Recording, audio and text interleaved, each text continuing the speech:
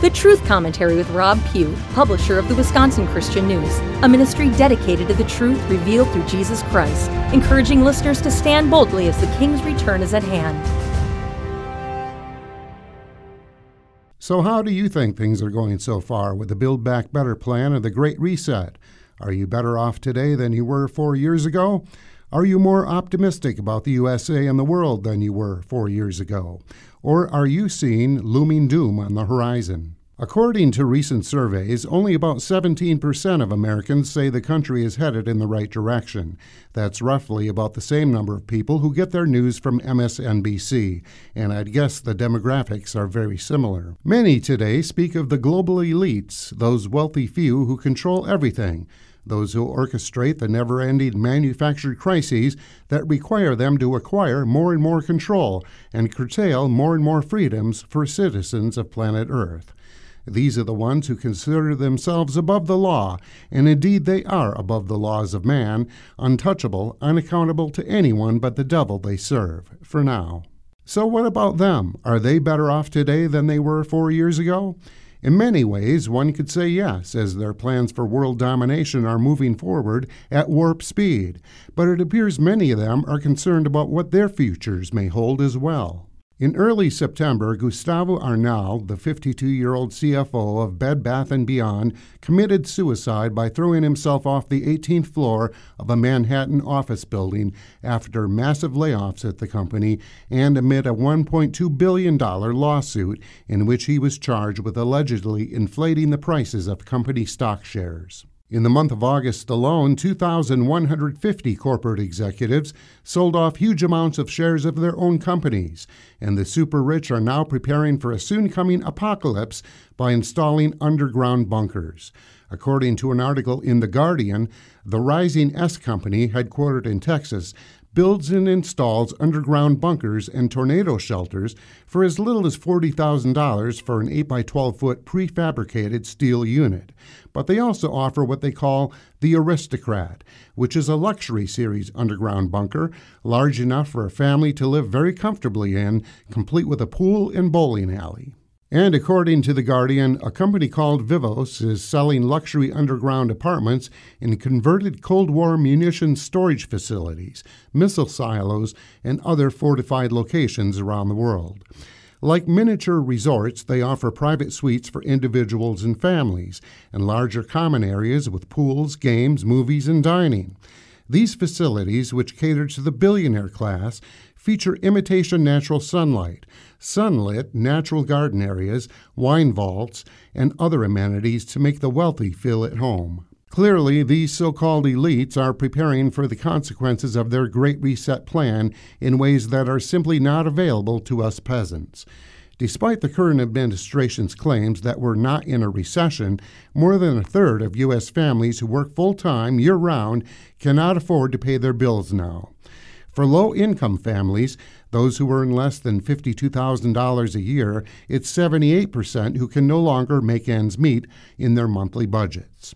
1 in 6 American households are now behind on their electric bills, and 3.8 million renters are facing eviction before winter because they can't afford to keep up with their rent. On a recent trip to the grocery store, even I was surprised to find many of the shelves empty of items that had always been there before. I was able to purchase the essentials of what I needed, but it cost over $40 for 2 small plastic bags of items. The White House may be right. Perhaps we are not in a recession, but more likely at the start of a full-blown depression. As the cost of goods and services continue to rise, more businesses are closing their doors, and those that remain open are begging for employees that simply can't be found. Meanwhile, homelessness continues to increase as tent cities are exploding across the country. Violent crime is out of control, along with illicit drug abuse, sexual deviancy, the brainwashing of our young children into sexual and moral perversion, and hatred for their country, history, and heritage, and extreme hopelessness. What else should we expect in a nation that has rejected God and where most of our pastors have become self-help gurus rather than bold preachers of the whole Word of God? Michael Snyder, writing for Sons of Liberty, quoted a reporter who recently visited some of the most exclusive parts of San Francisco. He wrote, I saw complete hopelessness in the eyes of haunted souls dragging themselves down the street looking for their next fix. I saw men and women of all ages hunched over on the sidewalks with open wounds all over their bodies. I saw the filthy tent cities stinking with human excrement and strewn with needles and pipes. I saw children staring in horror at people dying right in front of them. Now, this is not in the bad part of town. This is in some of the wealthiest parts of San Francisco. Another recent report revealed that 50% of residents of San Francisco have been victims of crime in the past year alone. In Seattle, which voted to defund the police, that city has lost nearly 500 police officers, 125 just this year, and that city now resembles a third world country as well. The same can be said of cities like Chicago, Detroit, St. Louis, Baltimore, and New York. California has experienced rolling blackouts as the energy grid cannot keep up with the demand for electricity to charge the green vehicles now owned by just 1% of that state's population. Yet the government there has doubled down on their green commands, further dooming their own people. In Colorado, residents with smart thermostats were locked out of operating their air conditioners, the thermostats locked at 78 degrees in the midst of a summer heat wave. But the news from Europe is even more dire. In Germany, electric bills suddenly surged to over $2,000 per month on average. Those who cannot pay have their electricity disconnected. Homes without power are then deemed uninhabitable by city officials, and the property is seized by the government. People are warned of coming blackouts this winter and urged to find alternative ways to heat their homes. Wood has become a priceless commodity as people scurry to find what they can to stay warm. This Great Reset is communism on steroids, and here in the U.S., every one of our government agencies has been weaponized against the citizens. The FBI raided Trump's residence, then set their sights on all patriotic conservative Americans. Biden went on national television to declare at least half the country as enemies of the state. Steve Bannon was arrested on the same day that 35 other patriots were either arrested or subpoenaed. Even Mike Lindell was swatted by the FBI at a Hardee's restaurant in Minnesota and had his cell phone confiscated by the New American Nazis. I have several personal friends who've already been visited by the FBI, some multiple times, because of statements they've made, people they know, or for Christian activism like street preaching, sidewalk counseling at abortion centers, or being in D.C. on January 6th. None are violent. All are committed Christians, and they've been targeted by the FBI. Honestly, I'm surprised my own front door hasn't yet been broken down because of the truth we publish in our newspaper and broadcast on radio and TV. Wisconsin Christian News has been noted in court documents related to the January 6 rally because of statements made on our TV program, WCN-TV. No visits yet, but there are plenty of weaponized three-letter agencies that have my name and number, and it's only a matter of time. But we must remember this is a global takeover, not just an American one, and not just caused by Biden. Biden is nothing more than a puppet to his globalist New World Order masters. Millions of illegals are flooding across our southern border, but most are not from Mexico. Ironically, a majority are from Venezuela, fleeing the horrors of communism there. I say ironically because that's the same system currently being installed here and across the globe. Why don't the well-educated leftists, feminists, and soy boys understand this? Recently, I was speaking with a citizen of Mexico, and he related how the Mexican people are so angry with the policies of the U.S. government, allowing the free flow of illegals. Because to get to the U.S., they must pass through Mexico. And this person told me they're also destroying that country as they pass through, like locusts, he said. No one can blame people for seeking freedom from communism in countries like Venezuela.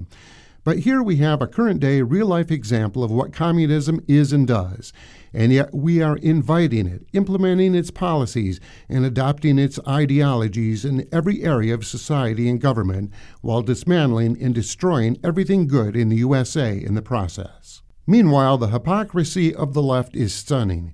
Recently, when 50 illegal immigrants were sent to Martha's Vineyard, the governor of Massachusetts called up 125 National Guardsmen to respond to what was called a humanitarian crisis.